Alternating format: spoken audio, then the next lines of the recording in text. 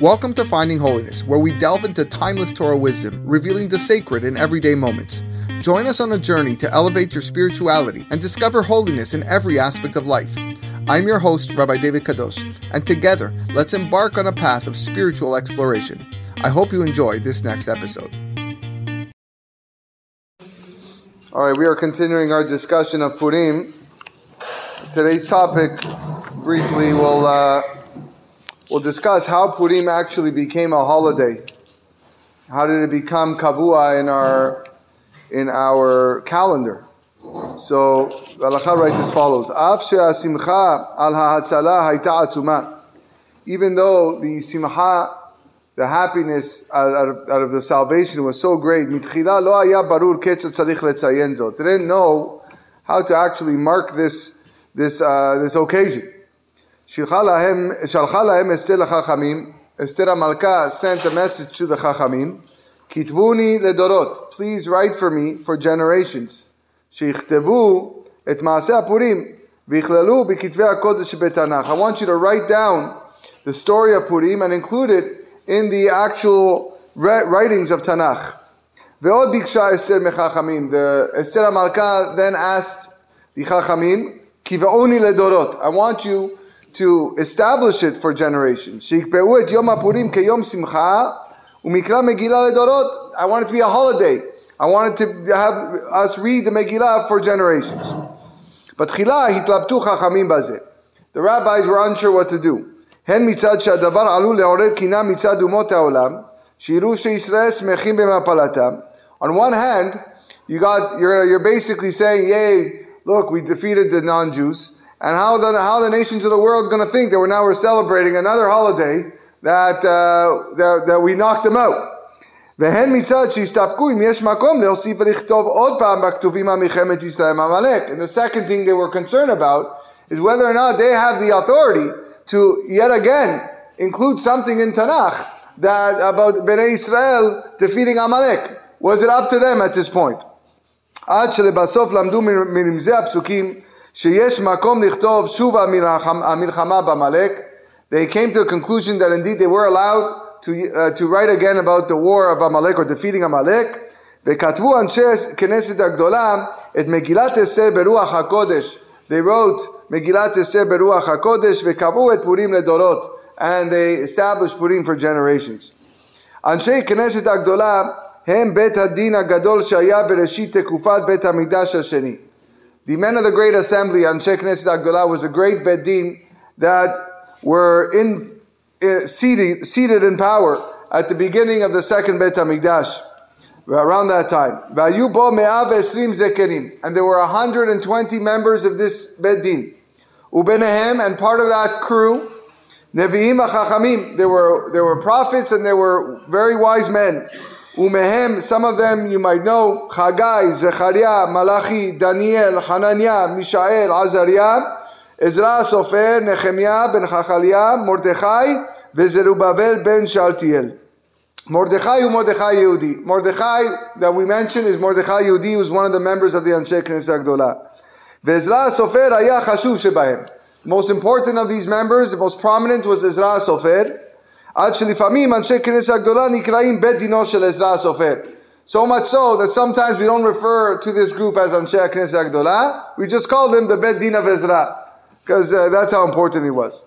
והם היו בית הדין הגדול שייסד את התקנות הגדולות הראשונות. They were the ones that founded these early תקנות, שנחשבות כמצוות מדברי חכמים, that we call the mitzvot of the חכמים.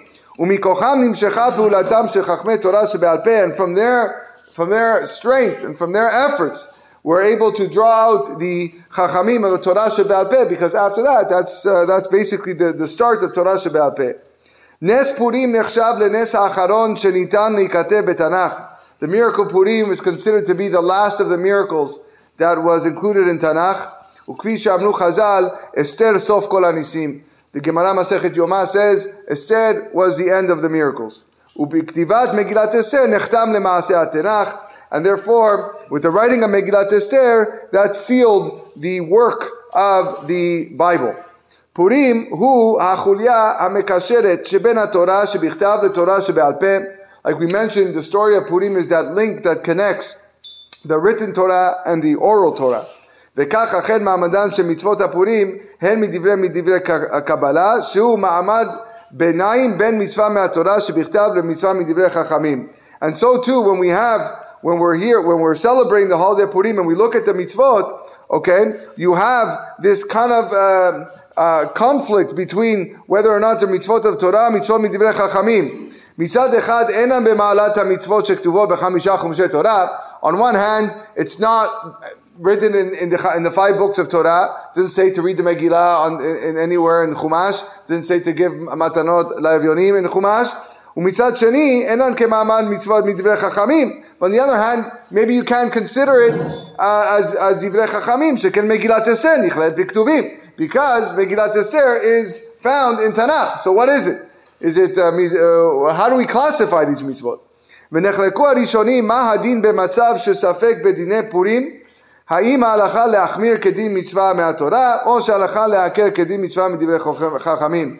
And the Rishonim argue when it comes to a safek, I'm not sure if I did this mitzvah on Purim. How do I treat it? If I look at the mitzvot of Purim as something deoraita from the Torah, that means I have to treat it strictly, and that means I gotta do the mitzvah again because I need to make sure that I fulfill the mitzvah deoraita. If I look at it as a mitzvah derabanan from the Chachamim, then I act leniently and I say, okay, said there. I don't. If I have a doubt, I'm not sure if I did it for whatever reason, not sure if I fulfilled it. We could say that it's okay.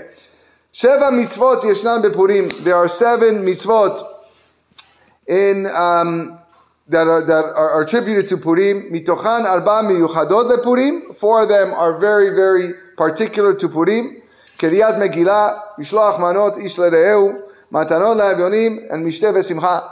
Those are the 4 that are particular Purim. Ve'od 3 mitzvot midivrei chachamim, and there are another 3 that are also from the rabbis, but they're not particular to Purim. Shekemotan yesh gam b'yamim tovim acharim. We have these mitzvot in other holidays, such as Aleph, number 1 is Kiryat Torah. We take out the Sefer Torah to read on Purim. Bet is Hazkarat Hayom Ba'amirat Ala Nisim, which is the mentioning of Ala Nisim in the Tfilah and Birkat HaMazon.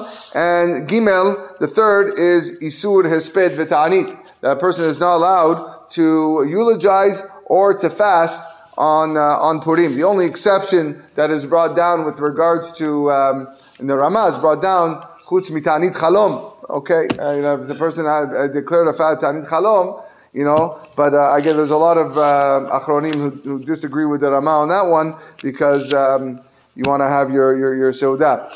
But nevertheless, the Ramah does write that in that situation, you might be allowed to fast on Purim. But other than that, there's no fasting and there's no eulogizing, and those are the 7 mitzvot that are attributed or found in the holiday of Purim. And with that, we will end and continue B'ezras Hashem tomorrow.